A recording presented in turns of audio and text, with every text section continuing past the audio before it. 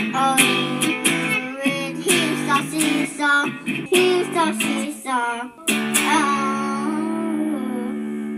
Well, hello there. Welcome to He Saw, She Saw. I am Corey. And I am Keith. And we love movies. Just not the same ones. So each week we make each other watch a movie that we love. But the other would never watch unless we were doing a podcast together. And then we talk about it. So for those of you who were listening last week, you know that the movies we were supposed to do were Weekend at Bernie's and The Crow. But unfortunately, there was a tragic accident yesterday on Alec Baldwin's set. The director of photography, Helena Hutchins, and Joel Souza, if I remember correctly. He was the director. Unfortunately, she was killed and he was hurt. So with what happened on the set of The Crow, we felt it would not be in good taste to do these two movies at this moment as we're figuring out what's going on, and out of respect for everyone and especially the families involved. Because you can't talk about The Crow without talking about that. About their accident as well. I wasn't ready. I'm not ready for that conversation. Yeah, especially as we don't even know really what's really happened yet. So our hearts definitely go out to everybody. Our hearts and our prayers are going out to anybody who is part of the family. So with that, so we just decided to Keith really wanted to get back into the MCU. Mm-hmm. And so he really wanted me to see Thor, since that's what's next. Now, we're not going to watch every MCU movie, but I like the movie a lot. I feel like it's the only true Thor movie when it comes to people who actually collected the comics. And so we were trying really hard to figure out something opposite of that. So Natalie Portman is in this movie, mm-hmm. and so we're going to see The Professional. No. We're not watching Attack of the Clones, are we? Because I just cannot watch those early Star Wars previews again. Yes, I'm a big Star Wars fan. Natalie Portman is typically not my favorite. However, you are really selling this episode. I really enjoyed this movie a lot, and that movie is Garden State. And it has Zach Braff, which was the first reason I saw it. And it's got Skarsgård is in it. And actually, I think there's a Skarsgård in Thor too. Skarsgård, yeah. Skarsgård. It's gonna be the one that married Maggie Gyllenhaal. Peter Skarsgård. No, I don't think so. It's not Stellan Skarsgård. Okay, yeah. I think the father is the one who's in Thor. So. Well, the father in Garden State played Jack the Ripper in From Hell. Oh, that was such a bad movie. Such a good comic. One of the best comics. I literally can argue that it's one of the best comics of all time, but the movie was just, oh my gosh, bad. I liked that movie. Because A, Jack the Ripper, B, Johnny Depp. But anyway, I think, didn't Zach Braff direct this one? He wrote it. Yeah, it's like in the midst of Scrubs, or like at the tail end of Scrubs, where it's like Star was the highest. Yeah. And it was a good movie. I remember I've seen it several times. It's got an independent flair to it. And then you get to watch Thor. Mm-hmm. Are you sure we can't watch Adventures in Babysitting and when Vincent D'Onofrio was Thor? That I love that movie so much. I wish I could pretend that I didn't like that movie so we could watch that movie and see the two Thors. That's such a good movie. Let's watch Garden State and lift the mood. Woo! Okay, well, we have finished Garden State a couple of days ago. Mm-hmm. We're a little behind. Life has been a hurricane the past couple weeks. Yes, we apologize. But you know what? It's 11 o'clock, 13 p.m. Mm-hmm. Let's do this. All right. So, Corey, what did you think of Garden State? Did it hold up? I was definitely the target audience mm-hmm. when I first saw it. I love Zach Braff. I'm not much of a Scrubs girl. I don't want no Scrubs. Mm-hmm. I love Peter Sarsgaard in this movie, even though he's not the most likable character. And this is where I met Jim Parsons, actually. Oh, you met him. Nice. No, I haven't met him. But this is, it's funny, when he started on Big Bang Theory, I was like, oh, that's the guy that was in Garden State. And the music is, like, normally we all know that I am not a music person. I mean, I like music. Mm-hmm. I don't have a wealth of knowledge about music, mm-hmm. but I really did like the soundtrack of this movie, and I felt like the music was really helpful in telling the story. So yeah, I felt like the soundtrack was really a bit on the nose for me, but which is funny because I I also like music, but I literally, I don't know what it's called, but I think I have like a syndrome. When I listen to music and like lyrics, I have the hardest time making out the words. I just can't. It's just like musical notes to me. I have no illusion that I actually know song lyrics, but You don't. I don't. But even I was like, okay, this is like a hat on a hat on a hat. It's like, I got it. So yes, I definitely, did you ask me if the movie held up? yeah, You did. about 10 minutes ago, but yes. It's okay. It still held up. Well, I good. think so. I'm thankful that I got to watch it again. Now, am I thankful I got to watch it? That is the question of this review. We're about to find out. I don't know where this is heading, but I bet you have a pitch for me. I do have a pitch for you. And I bet you're going to roll the name of the movie into the pitch. Hopefully is the last phrase. We'll see how I do. Wow, I've noticed a pattern as of late. My old PR day is coming back. So here's my pitch. A talented but struggling actor takes stock in his life when he meets old friends and a quirky new girl when he returns home to the Garden State. There it is. Boom. One of the things I love about this movie is it kind of reveals information as it's going. In a way, it's kind of like Memento in that, like, the scenes are going and they're interesting scenes, but you don't have all the exposition that you really need to understand the scene. If you're like, okay, I really want to see this movie, I would highly caution you to hit pause right now. On us. Go watch the movie and then come back and listen to this. Because again, I think a lot of my enjoyment of this movie, the parts I did enjoy, was out of that type of writing. So I agree. It's like peeling an onion. It's almost like the exposition like happens and then you go, wait, what? Oh, that just flew by me. yeah. Oh, that was important. That was okay. Okay, 5 scenes ago now makes much more sense. So So yeah, so the movie starts with Andrew, who's the main character, played by Zach Braff, on a plane going down, having some sort of turbulence, emergency, something or other, but he's strangely calm. And I love the song that they used in that scene. Evidently there's a song that I missed. He's so calm, I'm like, it's like, okay, that's probably a dream. And sure enough, it's a dream. He just kind of opens his eyes. Oh, you're so smart. You guessed it. He wakes up unstartled, though, to his dad leaving a message on his answering machine saying, hey, they really need to talk. His mother just drowned. And so he needs to come back for the funeral. So Andrew has no real reaction to this. He's just, everything's very white. And he's just like very... His room is like, his sheets are white. His walls are white. He's wearing white. Everything is stark white. Mm-hmm. Yeah. He opens up his medicine cabinet to what Steven Tyler would probably say is a lot of pills. Like there is a lot of... Like a wall of orange prescription bottles. He kind of is kind of sleepwalking through life. Did you notice the lighting in these scenes at all? The blue tones? I didn't. I'm not a lighting buff. I avoided it in college at all costs. I did one time spend an entire day hanging lights for a student show that I was in, and a wrench fell on my head because I'm an idiot. And I put it at the top of the ladder. And then I moved the ladder, and the wrench fell on my head. I really enjoyed the blue tones. It made me feel blue, like he was just kind of blue. The character is going to change over time, and I'm guessing they probably went from blue to orange, probably, and I just don't know enough to know. So he goes to his job as a waiter at a Vietnamese restaurant where no one is Vietnamese. And it's an upscale Beverly Hills Vietnamese and restaurant. His boss is yelling at him because he's late again. And there's a bunch of other actors with headshots that would be willing to take your place immediately. Yeah, so this is one of the parts that doesn't age well. I mean, he has to put on like mascara to like appear to be more Vietnamese, and the waiters or the busboys are carrying like the yolks with the water pails. Yeah, that doesn't age well whatsoever. No. Cut to him basically coming home to New Jersey for his mother's funeral, but he's standing apart from it. So we're not even sure if it's really the right funeral. You can't quite tell. Again, he's kind of out of sync with everything around him. Afterwards, he kind of walks up to these two gravediggers who are about his age, just starts talking to him. And these are people he went to high school with. Mm-hmm. And so they're happy to see him. And they say, hey, there's a party tonight. You should come.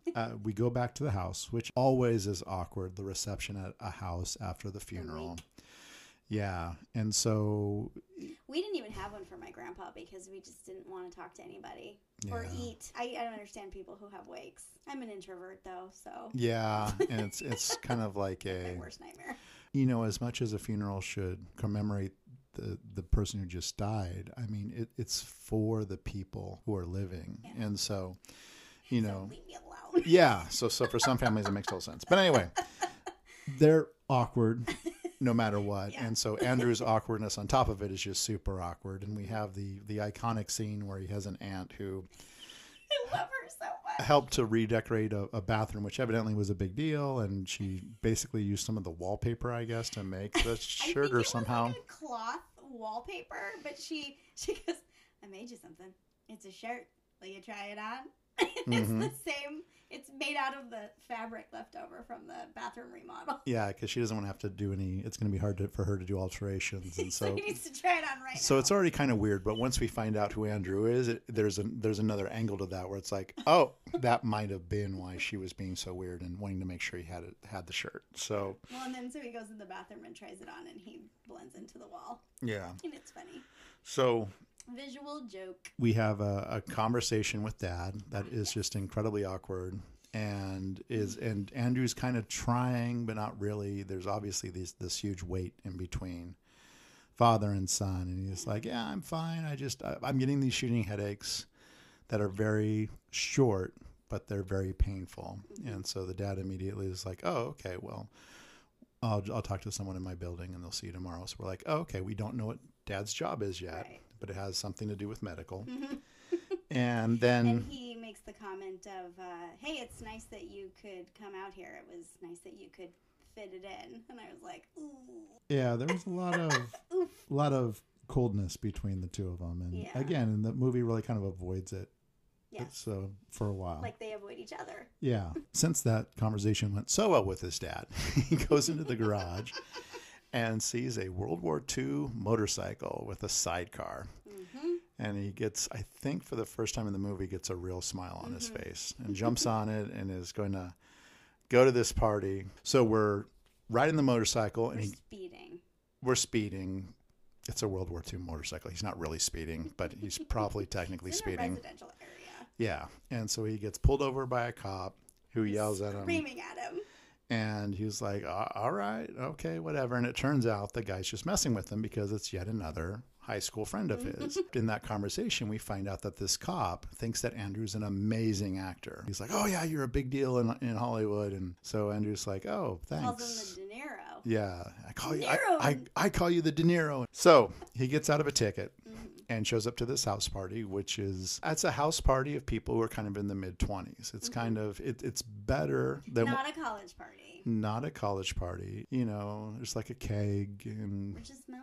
yeah, and so he sees the gravedigger friend again, Mark. and Played by Peter Sarsgaard. other people start being impressed that he's there and like, oh my gosh, it's good to see you. And in that conversation, we're hearing, okay, regular people know that he was good and he was an actor in something. So we still don't know exactly what's going on. People that he doesn't know are asking him questions. Yeah, when he kind of like they walks. seem to recognize him. Yeah, when he walks in the room, even the people who don't, people kind of notice him when he comes in and stuff like that. And so he goes into the basement because we're in New Jersey, so everyone has a basement. And we have. I don't know what that's like. They're so awesome. I can't even imagine having any amount of space, really. Oh, I wish so badly that they Because would we make can't basements be here. in the kitchen at the same time. One of us always has to leave. So we're in this basement and we meet another friend of his from high school who's super excited. And he's like, yeah, I invented silent Velcro. And so I'm rich. I've got a mansion. And he's like, oh, okay, cool. All right.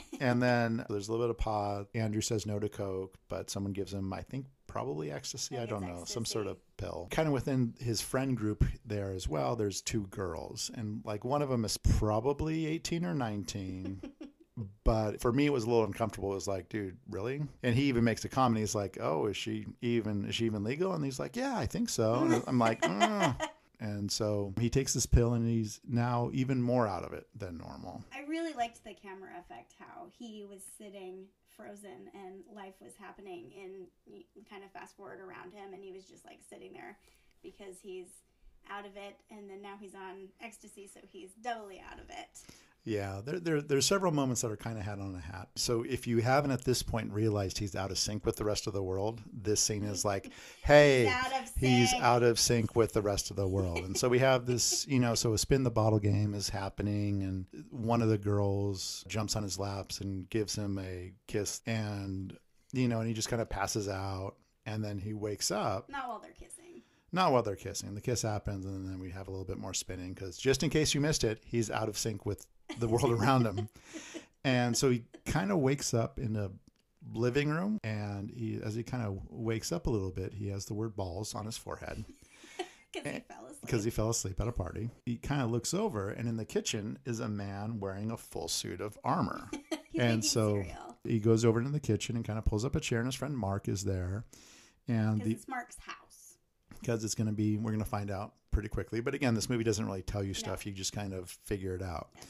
So he's at breakfast with what appears to be Mark, and the person in the medieval knight armor is Jim Parsons, who does a great job with this, who appears to be like a little brother, and then also a lady who's a little bit older than them, who is Jean Smart. So looking pretty as always, but looking a little like a mother, a little bit on, kind of, life hasn't gone her way totally. So, and she's picking her life back up though. Yeah. So she's trying, she's trying to help her son Mark out and trying to make it go right. She wants him to do real estate classes. All those horrible real estate tapes, which are basically multi-level marketing. Do it, Mark.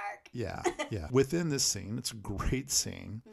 It slowly revealed that Jim Parsons is not the younger brother, but he is a knight at the medieval times, like one of the actors who plays in the tournaments. On a horse. And we also find out that a horse isn't the only thing he's riding. Whoa. Because he is also in relations with Mark's mom, Jean Smart. And again, not age shaming, but there's a definite, well, he could be her son. Yeah, he could literally be her son. And he's her son's friend. Yeah. Are they friends? Actually, no, they weren't friends. But they were classmates. Oh, okay. Yeah. It's funny. It gets really uncomfortable. There's some Klingon, and eventually Mark. It just doesn't flip the table, but basically has had enough. He's in a silent rage. In a very pleasant tone, basically says, and you need to leave this house or I'm going to kill you. And so Jim Parsons understands and gets the heck out. Andrew's like, oh my gosh, what time is it? Because he's late. So he has to go to his doctor appointment. And so he shows up to the hospital. As he fills out this paperwork, there's a scene with a dog, which I won't go into detail on. But essentially, it cracks Natalie Portman up, who we're going to find out her name is Sam, and she's over to the side. And so they have a conversation. So it's not really flirting. Talk about music. We finally find out for sure Andrew was in a TV series where he played a quarterback with Down syndrome. She recognizes that. So and that's why she's part of the reason why she starts up the conversation, and just awkward. And she's just like, I love that show, and especially the last episode. It just was amazing. There's something off with Sam, though. You're not quite sure, but there's something, Like she's socially awkward. She's socially awkward, and she admits to lying pathologically. She immediately tells him that she's a pathological liar. Yeah, and so she's there to pick up a friend. So she's not crazy, but yeah. So the nurse says, "Okay, Andrew, we can see you now." Hasn't finished the paperwork, but whatever. I'll let it slide. And so he's like, okay. And then she looks over at Sam and says, and Sam will see you as soon as we're done with him. So it's like, oh, the pathological liar lies. So we get into the office of I'm guessing, neurologist. And it becomes clear as the neurologist is looking at Andrew's charts. He's like, whoa. Andrew clearly, as we've already seen, is heavily medicated normally. And we find out a ton of it is lithium, and the neurologist is kind of like, oh, wow, you're taking lithium, is kind of the conversation that we have. And we find out finally that Andrew's... And it's all prescribed. It's all prescribed. It's all above board. We find out that Andrew's psychiatrist is his father, and his father has been heavily medicating him obviously for years. Yeah, decades. So Andrew's like, hey, I really want to wean myself off of this. I've stopped taking, I think he said all of it. He left them all in LA. Yeah. Which is not a good idea. Yeah, so the neurologist is just cold turkey that. Yeah, the neurologist is kind of like, all right, I agree. You need to find a new psychiatrist. That's not your dad. But you really got to be careful getting off that medication. After we're done with that, he has the motorcycle and is leaving, and lo and behold, Sam is also done. She's waiting for her ride. And so awkwardly, he offers to give her a ride home. And so about halfway, he's like, oh, hey, by the way, I promised I would hang out with my friend but I don't want to stay there long. 'Cause they're all So weirdos. can you just go with me and this will give me an excuse not to stay very long? And she's like, okay, really weird and random. He's like, we can make a signal. And she's like, okay, I'll, pull my ear a little bit. Cut to outside the On the mansion. ground. We have this guy who invented silent Velcro has a flaming arrow that he's shooting up in the air. And they're all three running around like chickens with their head cut off. Like literally Trying not to get hit. no rhyme or reason. And it falls down a couple feet away from Natalie Portman's character. So Sam not subtly pulls her ear off. And so we go to Sam's house, and again, she's adorable. So she's got a very quirky mother, and she got a quirky house, and they've got. And then you know that they're quirky because they have the plastic hamster tunnel all over the house. Yeah. And they've got a Christmas tree that they just didn't bother to take down. No, just they got to a point and it's time to come around again. Yeah, And, just leave it up. I really did like her mom. I thought her mom was very sweet. I thought she was lovely. Yeah, she was very sweet, and she's like one of those moms who like she becomes mom to everybody. Mm-hmm. One of the hamsters has died because they couldn't figure out the wheel, and Sam had forgotten to take the wheel out. And I'm like, how does this even work? Like, what is the? Well, judging by the pet cemetery they have in their yard, Oh my gosh, they're not good at pets. Yeah, so it's not like Stephen King Pet not Cemetery. like Pet There's no like Cemetery. real gravestones. There's little rocks. And to be fair, she says a lot of them are goldfish. So in the midst of this burying of this hamster or gerbil, this when Andrew kind of opens up. She's like, well, what are you doing home? We not only find out that, yeah, hey, I'm here because my mom died, but this is the first time we hear that his mom not only drowned, but she was also paraplegic. And so again, this movie just kind of drops information once in a while, like, oh, and that totally informs what happened before it. And you're like, whoa! That adds a whole other angle to like everything you've seen up to that point. Uh-huh. And so they have a moment of connection, end up going to a bar, and that's where Sam starts to open up. And we find out that she's epileptic. Andrew also kind of is explaining that in general, things were going great in LA, but he shot to fame as a Down syndrome quarterback. So he's kind of typecast. So he's having a hard time finding other roles to play. And friends show up. And so we end up at the mansion guy's place again. And they're all going to jump into a pool, except for Andrew, who's a little nervous. He obviously can't swim. It is the funniest scene in the movie because he is just like flopping around. He's like, trying to act normal, and yet like, this is normal. But he's Yeah. trying not to drown. Everyone's looking at him like, you okay, bud? that just gives another chance for our young couple to have some more talking in the 'Cause they're shallow at the end. shallow ends. And so from there, we see the inside of the mansion, and we see there's no furniture. Oh, gosh, no. And so, He's not going to furnish it. yeah. He drives and- golf carts from room to room, Oh my gosh. which is, by the way, what I would do. I totally would not.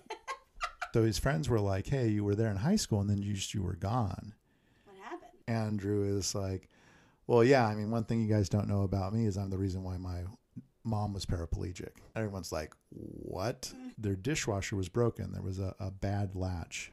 And so the door kept flopping open even when they didn't want to. And so he was like 9, mad about something like a lot of 9-year-olds get, and younger, and was just like, if they're angry, they just kind of push. And so he just pushed her like a 9-year-old would. But for whatever reason, she caught off balance and she hit the open door of the dishwasher, and she broke her neck. I don't know if it's just not the strongest of scripts or if it's just an unreliable narrator. Yeah.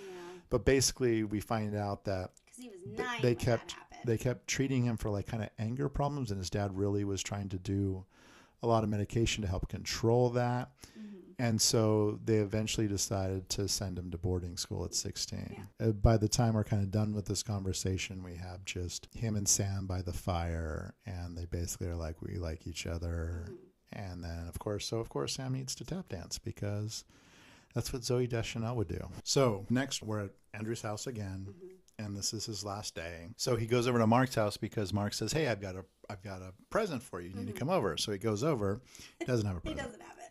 He needs to basically I just need you to drive me over because I just need to find it. I need to track it down. What? And so he's like, okay, this is clearly important to you, but I told Sam we'd hang out today. And he's like, I'll bring her. Because he wants to go on a wild goose chase. So we go on this wild goose chase of like 4 different stops, and it's very like, what is going on?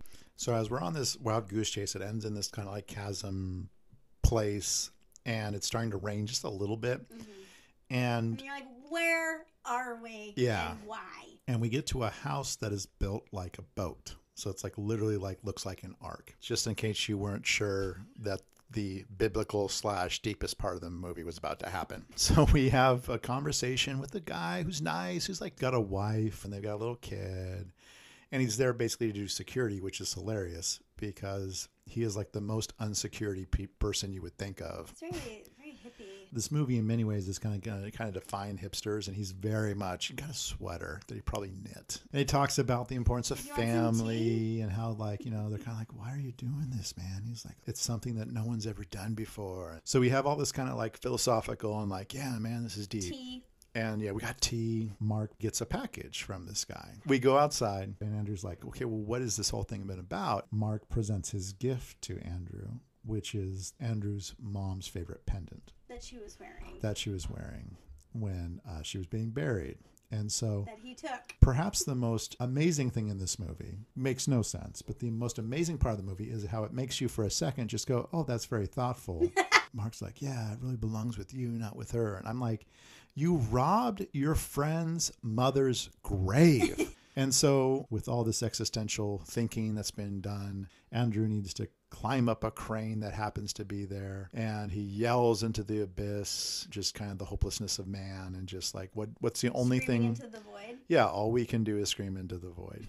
It's the only power we really have in this life. But it's therapeutic because it's like that's the thing you can do. Sam gets up there, Mark gets up there, and all 3 of them yell together. Andrew looks over at Sam and plants a big kiss on her. Cut back to Andrew's house. Andrew and Sam are in the bathtub that his mom died in. It's drained. And then they have another heart to heart. Andrew has his first tear, and Sam is like, "Oh, let me get a Dixie cup. This is so important." And then, of course, we go to the bedroom, and we make love. Okay, please don't say it like so, that ever again. Yes. And then we don't see that happening. We just see him wake up later. Him wake up. Not an X-rated with a lot of clothes. Yeah, no love scene. So he kind of wakes up. She's and so over. Yeah, so post-coital.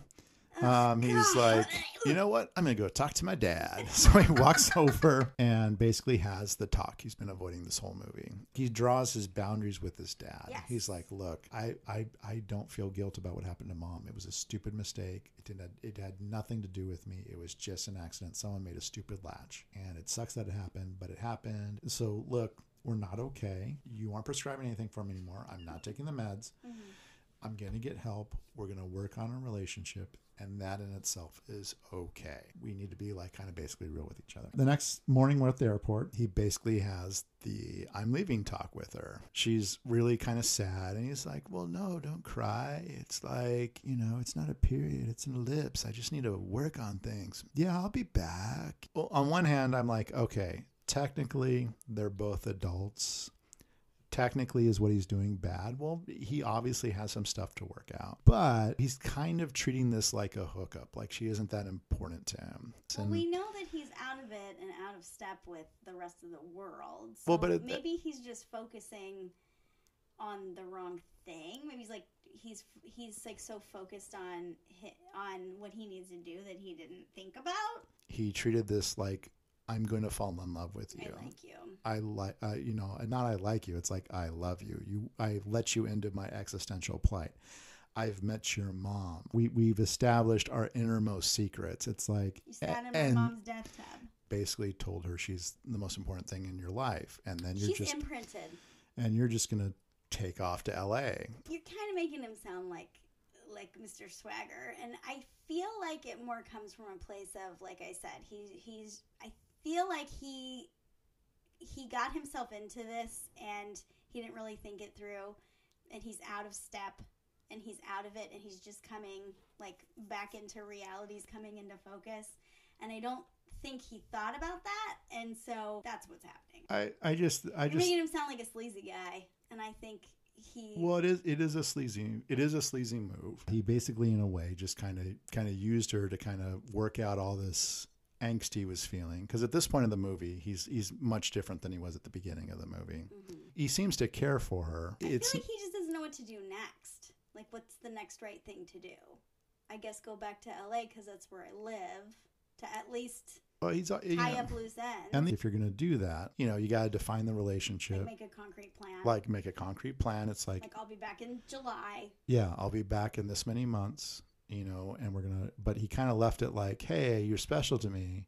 I guess I gotta go. So he goes, and so Sam is just a mess. And then suddenly Andrew runs up and is like, okay, that was stupid. So I'm like, okay, so he redeemed it. Yeah, he fixes it. Yeah, still. I think that's why I think what I think, because he does go, wait a minute, what am I doing? So he's like, okay, that was stupid. You are really important to me. You've helped me so much, and I don't want to spend any more of my life without you. And so they have the proper romantic kiss, and like, okay, so he's like, okay, well, what do we do next?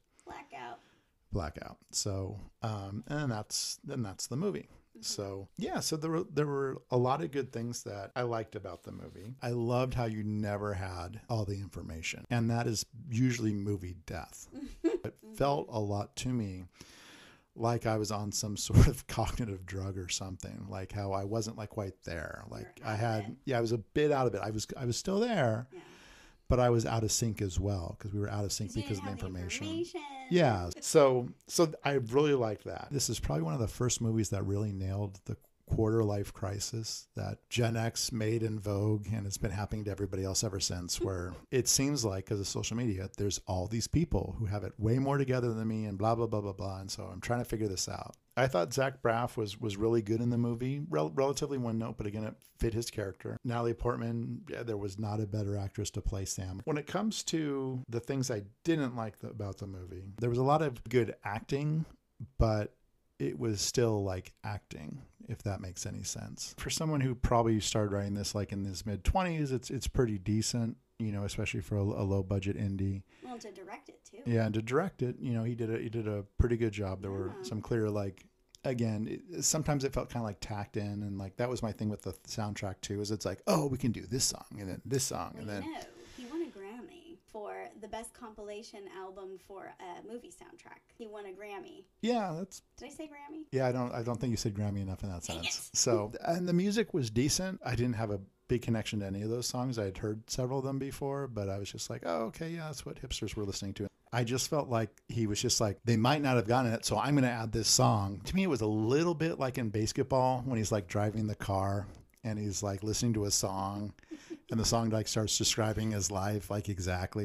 But yeah, so, and then in the first scene, Natalie Portman clearly has some sort of processing issues going on, which isn't a negative thing. It's just some people process differently. And then as the movie kind of progresses, I saw less and less of that. I would have rather that she had that issue like all the way through. It kind of felt like everyone thinks I'm a dork because I've got glasses, and then the next scene she rips off the glasses and you're like, oh, okay, you're perfect. One really big thing that I think was kind of a weakness of it was that I would prefer that, hey, if you're going to talk about mental health, let's really talk about mental health. What I would have preferred is not that he had played someone with Down syndrome. I had a hard time believing that somebody who could do that effectively wouldn't be able to cry, wouldn't be in touch with their emotions. I would have preferred he had played a character who was very detached. Because that's what he is. Because that's what he's dealing like with Data with these from Star Trek or whatever. Yeah, or like it, and it doesn't have to be sci-fi. But like to me that's a much more interesting story, because it's like I'm special because I'm just so detached and flat. And then if he's realizing I can't process emotions and I know I'm having a bunch of issues because there's a whole bunch of other stuff happening to me, then that becomes a much bigger question of like, well, the stakes are higher for getting off the drugs. Yeah, because then it's, do I choose my own personal livelihood and joy in this life? If it's that character meeting Sam, who has her own issues, that to me is much more high stakes and interesting of a story. I think if they had done it that way, then you're kind of moving the conversation forward. One of the things I did like was the understanding of Andrew never leaves the idea of saying, look, I need help. But I would have liked to have seen more of that help in there, and the concept of, gee, I'm just going to go cold turkey off of lithium with no side effects. that was some of the things that I think were kind of weak points of it. Is there anything else that you wanted to say about this movie? Or I remember now that like I said in the beginning, I kind of had a connection with this movie when it came out because I was in my 20-somethings. I actually had a level of anxiety my entire life, and I don't know how much of that was like natural anxiety or how much of that was learned anxiety. Or situational anxiety. Right. But in general, I could kind of keep it a secret. Like, why are you being so quiet? Because I'm freaking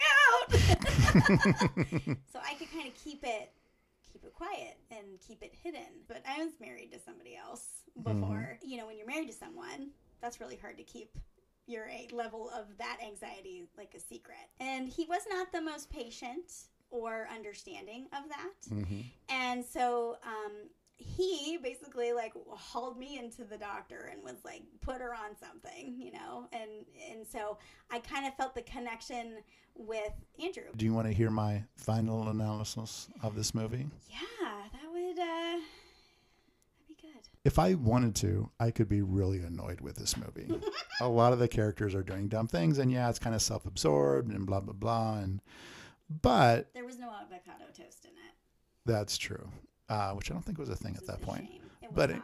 Yeah, I really kind of look at it as this kind of like a younger brother. If you look at those characters in that way, then I think a lot more of it makes sense. And yeah, do they make a lot of dumb decisions and are they kind of weird? And yeah, but they're also in their mid-20s. Free pass.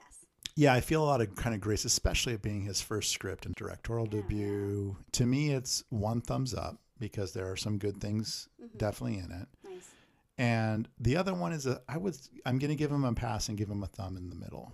Oh, okay. You know, not everyone's going to be Tom Hanks and write That Thing You Do with their first vanity project. You know, he wrote a really personal story, which sure has some issues, but it really kind of captures that point in life. And so, yeah, so I thought it was a good movie. I look at this movie with fondness. So thank you for having me watch it.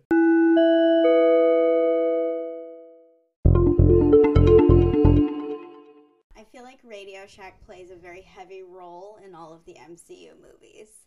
I wish I could decline that observation.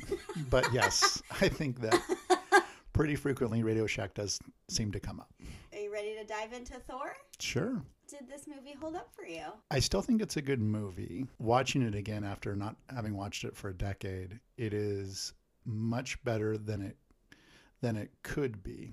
Thor's a very hard character to translate to the screen. Out of the 3 Thor movies we've seen so far, this is the best for the comic book character of Thor. We've seen or you've seen? I've seen. Okay. So Thor Ragnarok by far is the most popular out of the Thor movies. However, that character is not really the Thor of the comic books. So whereas I see that it's entertaining, I'm still like, yeah, that's not Thor. So it's actually Hercules from Bob Layton's Prince of Power miniseries in the 80s. I was just going to say, we and gotta Wendy keep Richter it tight. and the WWE. Okay, I'll stop. Okay. So would the answer be yes, it held up? Yes. It's not as good as I thought it was, but it was good. Okay. All right.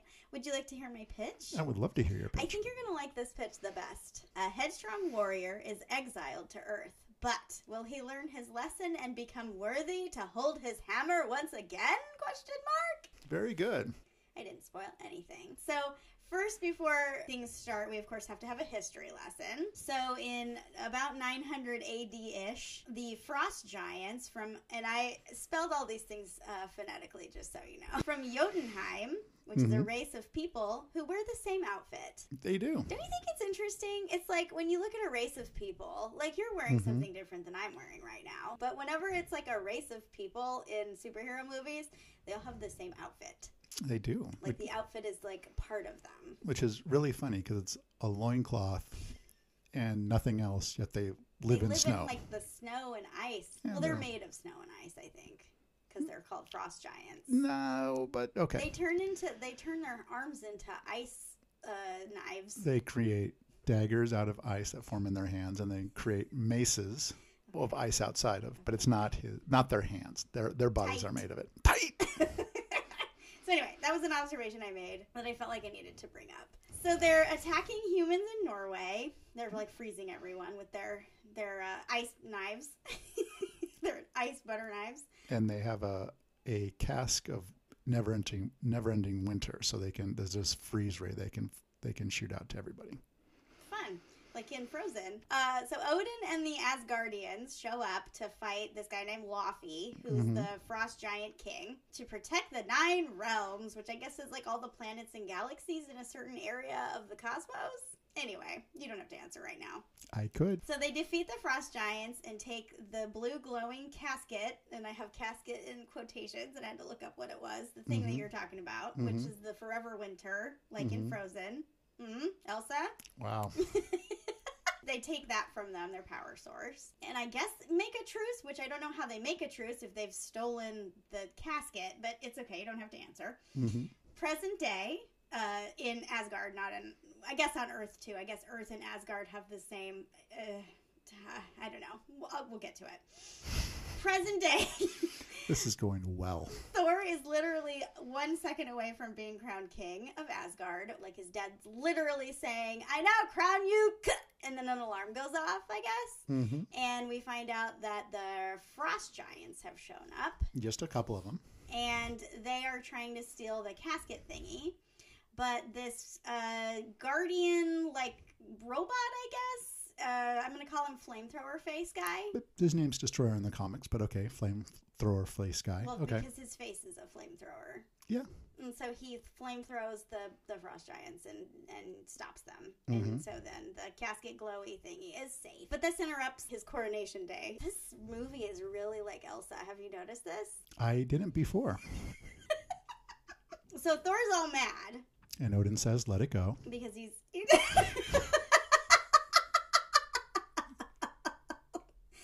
Wow. My mind is blown. Yeah, basically. Thor's all freaking out about it. He wants to go to war, but Odin basically is like, let it go. Because he doesn't want to start a big race war with the Frost Giants and all that again. Thor can't let it go because he hears the call of the unknown. So Thor sneaks away with his brother Loki, this badass warrioress named Sif. Correct. And the Warriors 3. Exactly. Or as the humans will later refer to them as Xena, Jackie Chan, and Robin Hood. Yeah, Fandral looks a lot like Robin Hood. Hogan is Asian, so a bit racist. Yes. And then that Mrs. Volstagg, who is a Santa Claus with red hair fighter dude. So they somehow convince Hemdall, and that is also spelled phonetically, the gatekeeper, played by Idris Elba. One of the best parts of the movie. Totally. To let them pass into Jotunheim and start some shiz that they are absolutely not able to finish whatsoever. So fast forward, Odin shows up and saves them and tries to do damage control. But they're basically screwed. Yeah, basically an act of war. So. Right. So Odin is so furious that he strips Thor of his powers, takes away his hammer, and banishes him to Earth. And he puts a spell on the hammer that only the worthy can lift it, and he throws that down to Earth as well. So evidently Anthony Hopkins improvised the depowering of Thor. Really? Yeah, they just let him go for it, so that's the one that they used. So a quick comic geek moment. It's one of those things you have to get right. So what Odin whispers on the hammer is, whosoever holds the hammer, if he be worthy, shall possess the power of Thor. Cut to New Mexico. We have astrophysicist Dr. Jane Foster, played by Natalie Portman, with the plainest Janest name I have ever heard, which I don't know if that's a comment on her character. She's just plain Jane, or whatever. Pretty much, yeah, originally. So she was a total supporting character, so they had to change some stuff here. But yeah.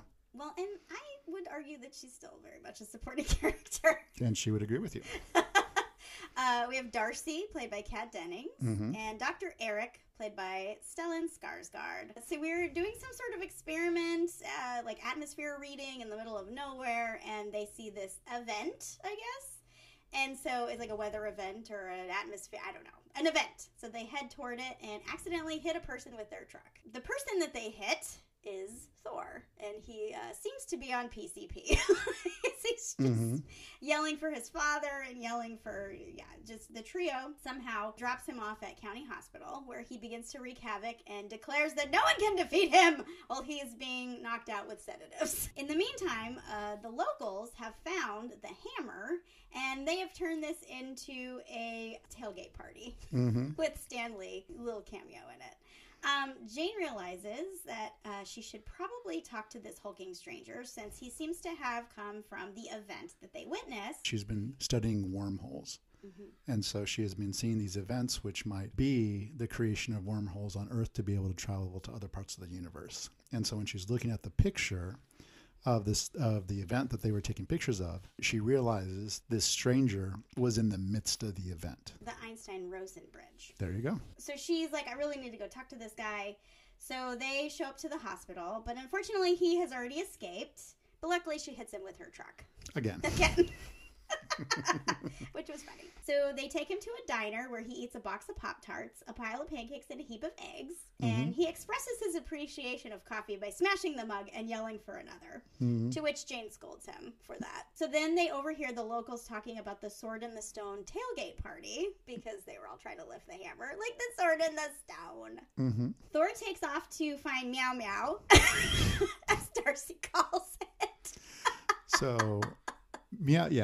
Would you like to tell me what it's actually called? Yeah, it's Mjolnir. I just wanted to say that I don't think Mm-hmm. I've ever seen anybody else in the Marvel Universe that would be better portrayed by you, or you probably are most connected to, than Kat Denning's character of Darcy in this. Volunteer to be Darcy, actually. So so the name of Thor's hammer is going to be pronounced Mjolnir, but she's like, meow meow? Meow Meow, which I'm going to call him Meow Meow from the rest of this. There you go.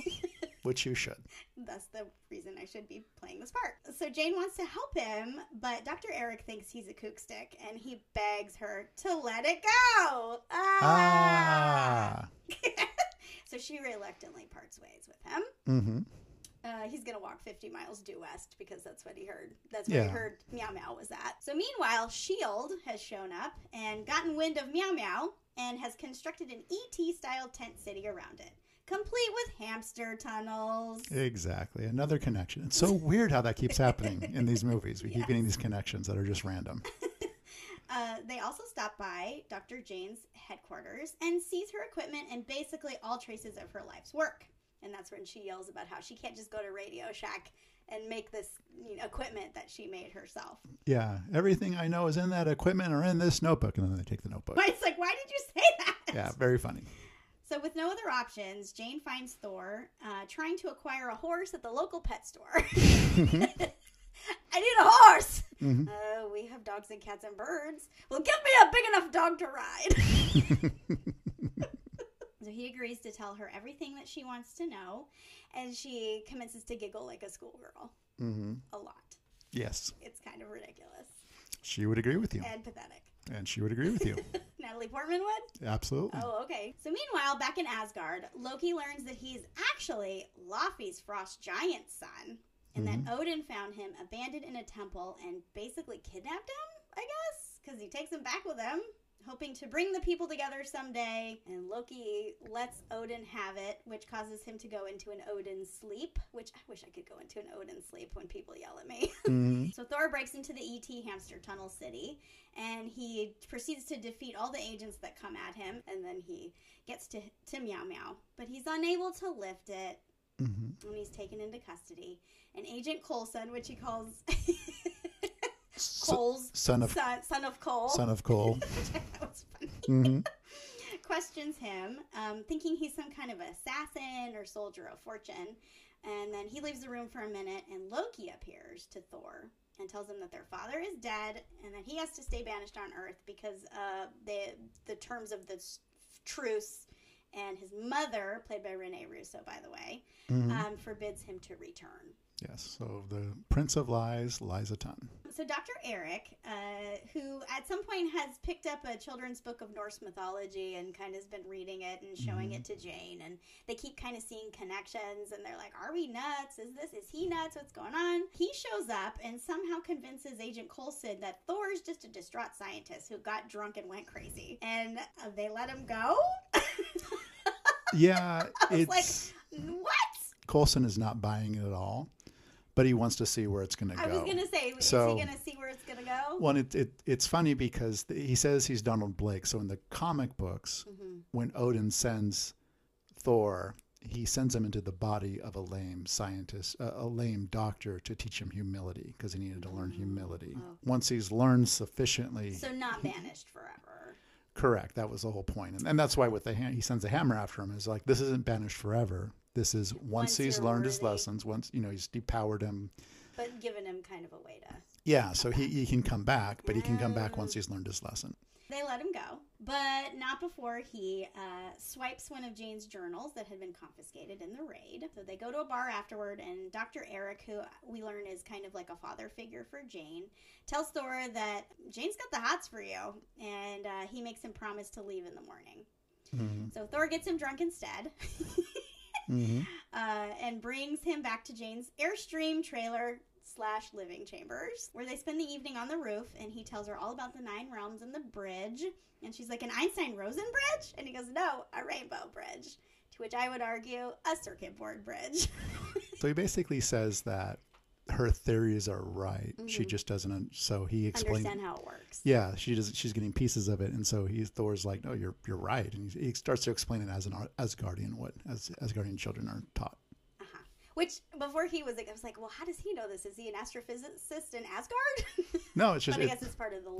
That's what he says, is he says, like, what you consider magic, we call science. And so when we're little, so he's like, this is, so they're schooling whatever it is. In elementary school, it's like, okay, let's learn about Einstein-Rosen bridges, and they just... Meanwhile, in Asgard, Loki has taken the throne for himself, and he bullies Heimdall, and he visits Jotunheim to make a deal with Laufey to kill Odin in his sleep. And he refuses to grant the request of Sif and the Warriors 3 to bring Thor back. So they sulk, and they're talking about going to get him anyway, and Heimdall summons them because he heard them talking. I feel like Heimdall's more like the god character than Odin is, because it's like he sees and hears everything. Well, crazy. Well, in the myths and in the comic, Heimdall has some form of omnipresence where he can basically look anywhere throughout the known universes, throughout the 9 realms. So he's kind of like creepy Santa Claus with a sword.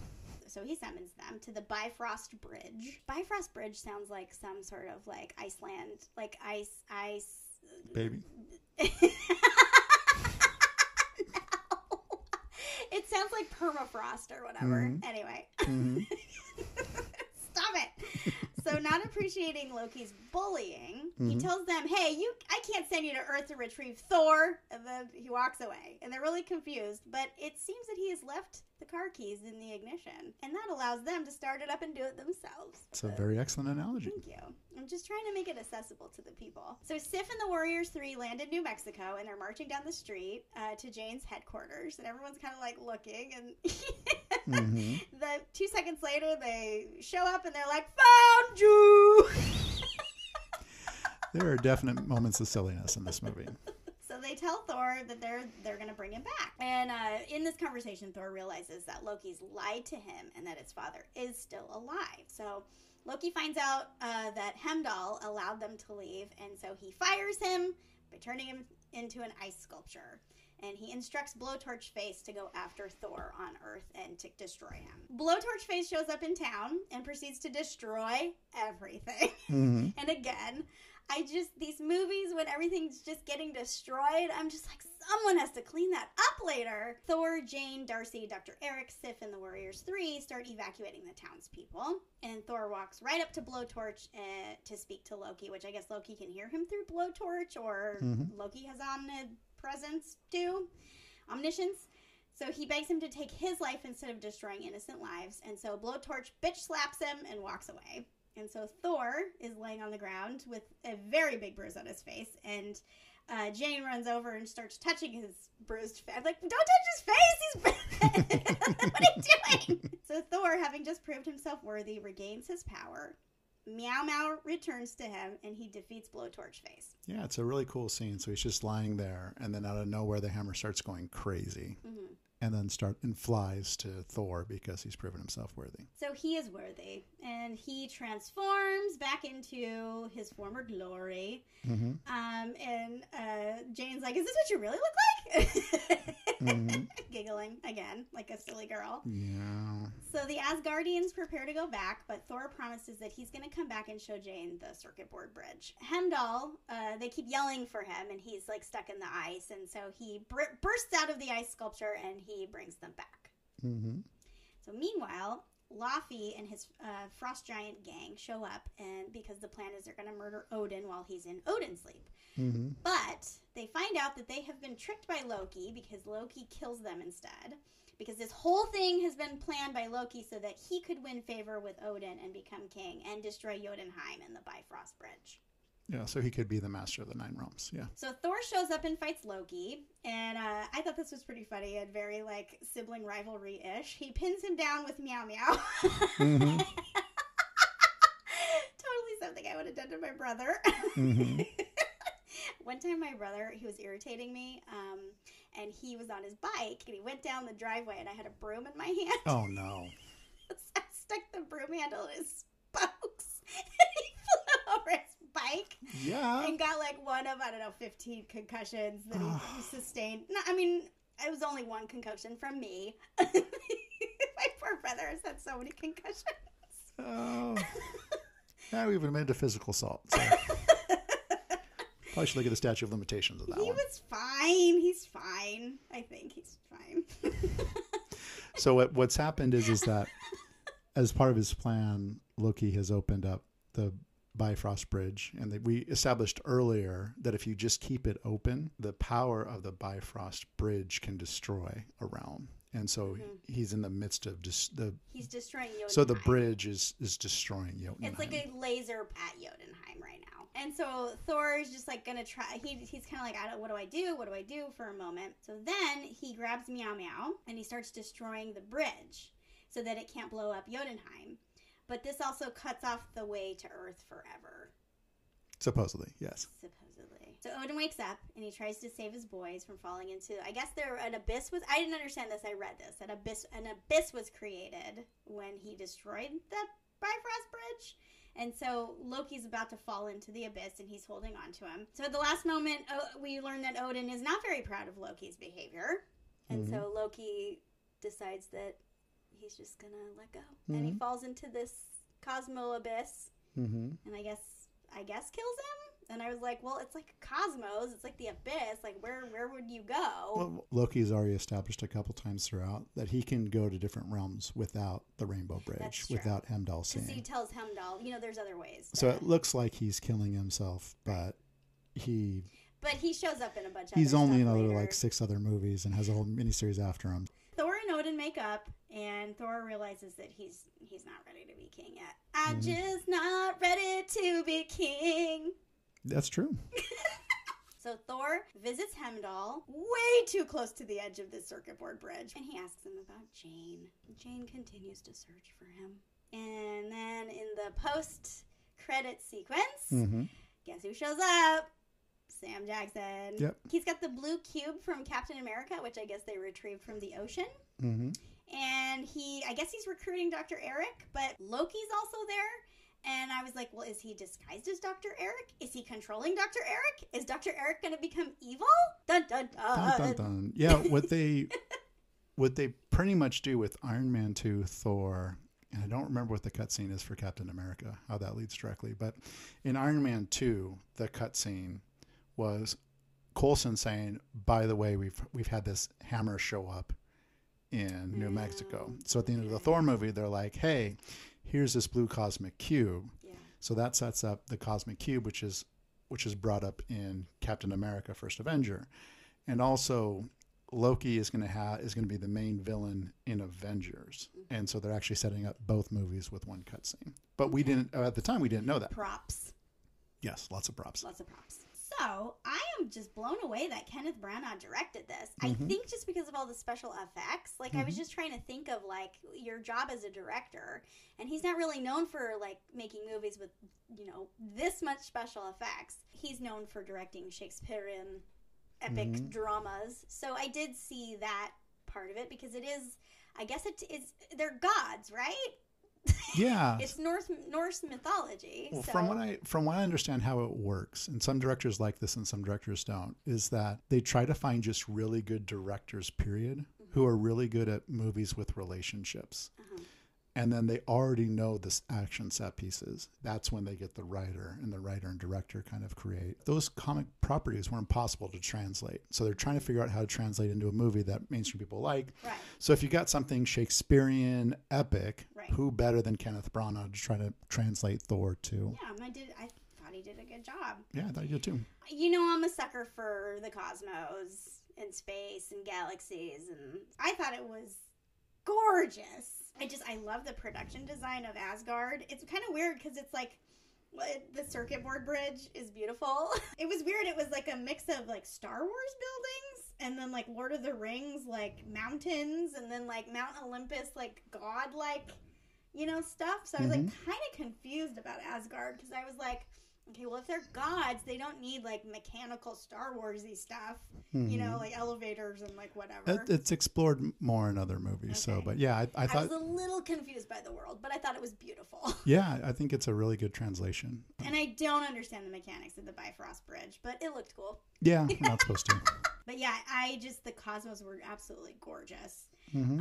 And I was just like, oh, wow. I wonder if that's what it really looks like. My favorite character by far is Hemdall. He's just so like forbidding and menacing looking. And Idris Elba's got a really deep voice to begin with, but I feel like they may have deepened his voice just a little bit and made it more like, I don't know. It was just so like menacing, but that he has a heart of gold and a little bit of a sense of humor. There's actually a huge controversy when Idris Elba got that because obviously Africans aren't in Norse mythology, and so there was a huge backlash from certain people who felt like it really had to be a white character. But Idris Elba just absolutely killed it. Yeah, there is no other person on this planet I think that could have played that.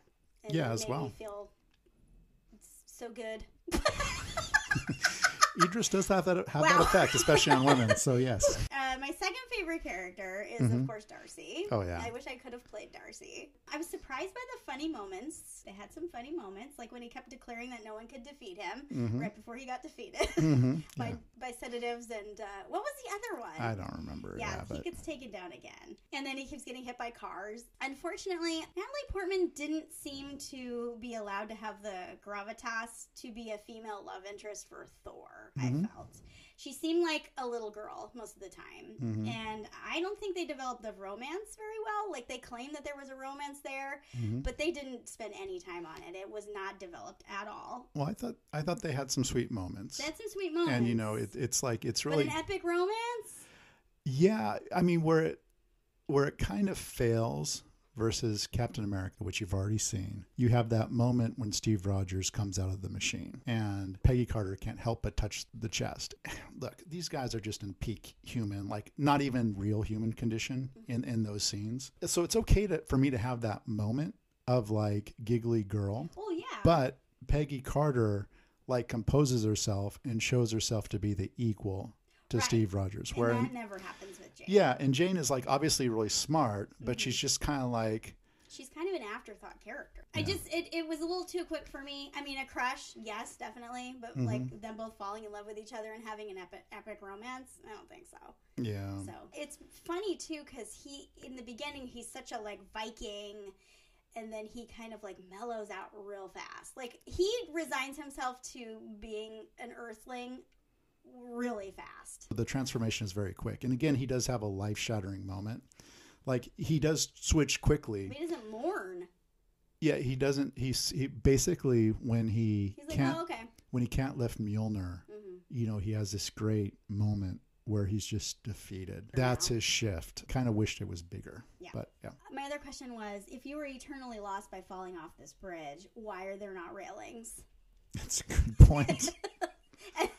And why is Hemdall standing so close to the edge? Yeah, good point. God, that just freaks me out. It's like going to a foreign country. Like here in the United States, we've got so many rails and color of curbs and stuff like that. Other places, don't fall off that. Yeah, when I was in Russia, there was a Skyfari when I was in Yalta.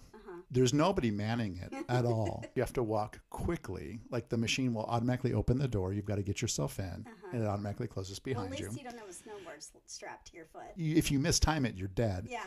No warning signs. If you're stupid, you die. Like that was just...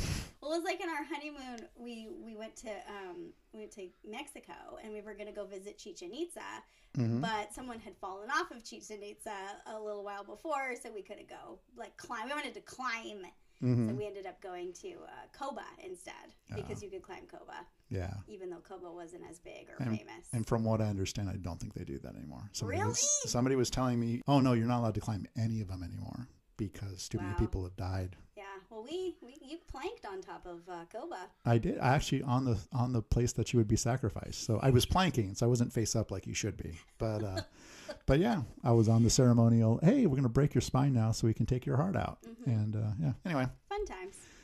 Anyway, where was I? So the bridge. So this movie was crazy. I lost all sense of time watching this. I don't know if it's because it's daylight savings time and every time's just screwed up anyway. But I was like, it seemed to move really quickly. But then I was really surprised when it was over. My other thing was, if Loki is Laufey's son, why didn't he care that he was essentially kidnapped and Loki ends up killing him? It is a big jump. What I didn't get is why he didn't try to save Jotunheim and become the leader because he's a frost giant. Of Jotunheim, because it's cold there. It is. You have to wear a loincloth. It's really hard to really dig into that too much and still keep it emotional. But I did like that scene where Loki was like, why am I a frost giant? And Odin's like, well, I was hoping to bring peace to the realms. On one hand, I could see Odin saying, oh, look, this because they established that Loki's a runt, that he was probably just left there to die. Oh, is that why Laufey doesn't care about him? And so that's why Laufey doesn't care about him, because Laufey might not even know that Loki is a frost giant. He probably has a bunch of ladies. So again, they, a bunch of frost giants. So we do see... Frosties. Wow, yeah. Yeah. A bunch of frosty freezes. Yeah, wow. All right. Wendy's frosty freezes. Hey. See, I can do it too. Big frosty freezes need love too. But yeah, so we established that Odin found the baby abandoned. Right. In some sort of temple. And so as he was leaving, he probably came across this poor baby frost giant. So from Odin's point of view, it's like, oh, they have left this baby to die.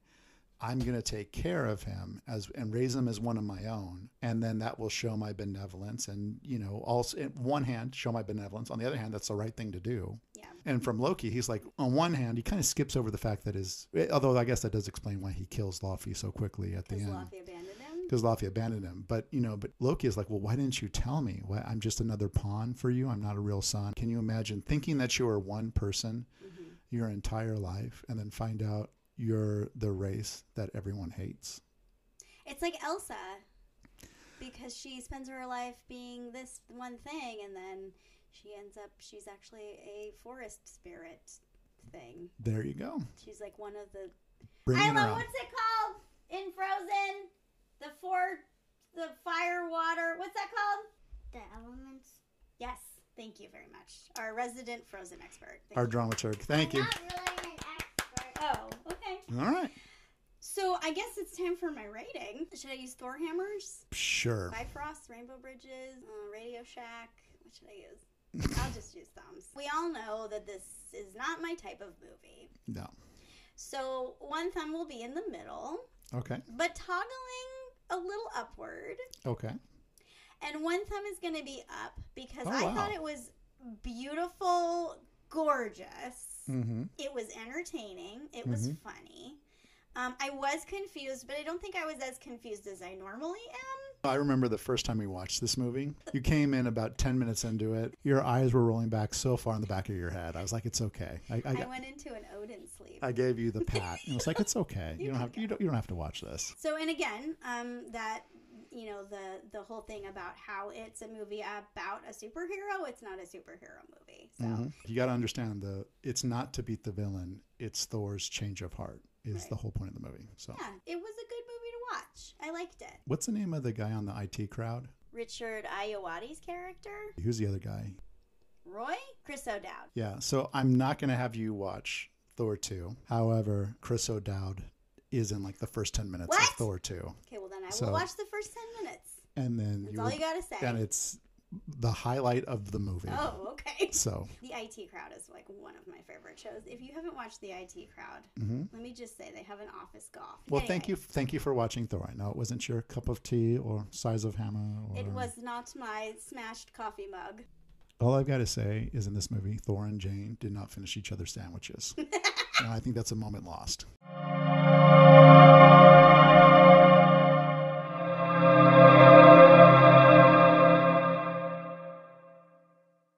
Well, we did it. Woo! Garden State and It Thor. was like a Natalie Portman double feature. It was. And in both movies, she's a little too young for me. Yeah, and actually Natalie Portman would agree with you that her Yeah, you were character saying was in Thor was two-dimensional, and she's two-dimensional in Thor 1 and she's two-dimensional in Thor 2, and so she evidently didn't even try to come back for the second because she wanted her character to be do more than just be like, oh, muscles. A prop. Yeah, and say an occasional to let scientific us know fact. He has muscles, which we know. Yeah, and so she quit the MCU. She was one of the first people to ever do that. Uh-huh. And then it was announced for the fourth Thor movie, possibly the last. She is coming back because her character, Jane Foster, in the comics, ends up being worthy to have the power of Thor. Oh, she Black Swan them. Exactly. So she's coming back. Coming back in Love and Thunder. I can't wait. As She's gonna have swan wings. Probably. Is she a swan in No, No? she does have the feathers on. She has the feather helmet okay, thing. well, So it all comes around. yeah. But it'll be nice to see Natalie Portman be like kind of the same level as the other characters. So I know we were talking about that other movie that Zach Braff wrote and directed. Wish I was here. Okay. I ended up paying the $3.99. You unwittingly came in and sat down next to me for the last 20 minutes, half hour. the saddest part of the movie. Mm-hmm. Yeah, it was interesting. I thought it was really good. It was definitely felt like Garden State Part 2. Mm-hmm. It was trying a little too hard in some parts, like this is how this type of movie goes, and this is how I act in this situation, and these are the lines that I say. So it kind of seemed very like a boilerplate for that type of movie. Yeah, by the numbers. Yeah, but then at one point, it's like it's got Kate Hudson in it, Mandy Patinkin, and Josh Gad, and it's also got Joey King. And so at one point, though, it was just like when you came in and sat down, it was just like, oh, it just felt like it had so much heart and it was so sad. So, of course, you came in right about the time where I started bawling my head off. The parts I saw, it was very much kind of like Garden State, and that there's only so much we can do. So we only can do the best we can. And so...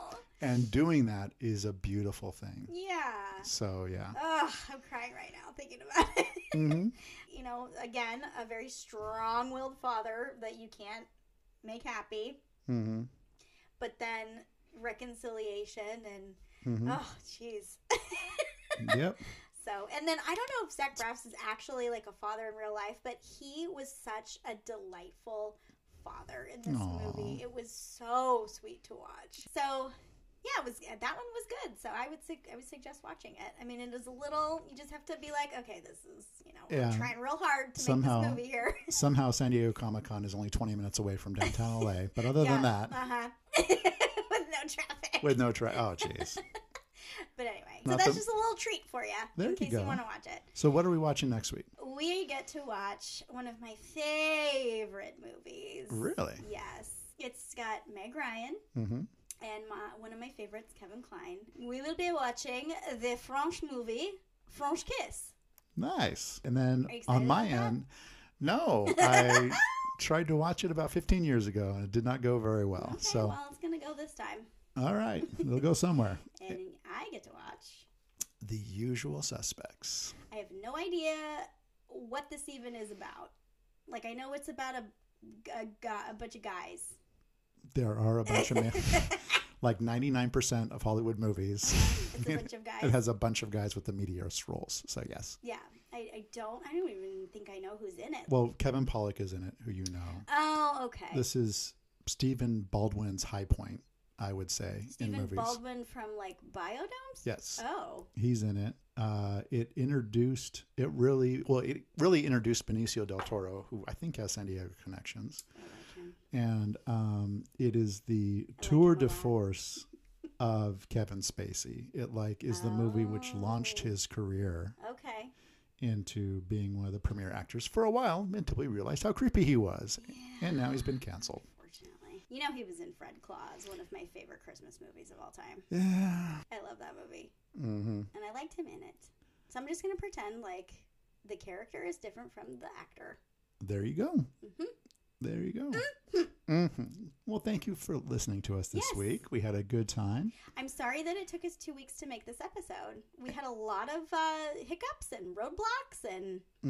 And we powered through them all. So we figured it out. So as always, please give us a like or subscription or review. Please like us. We need your approval. Yes, please. Check out our Facebook page. Yeah, we've got some cool pictures that Corey's put together for us. I'll probably juxtapose Thor with Frozen. Somehow. There you go. Maybe I'll make like I did with Matt Dillon on Riding Jericho with Tina. I'll do something like that. Yeah.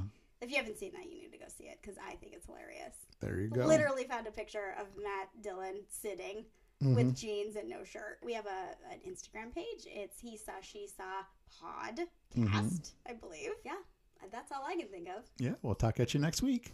Bye.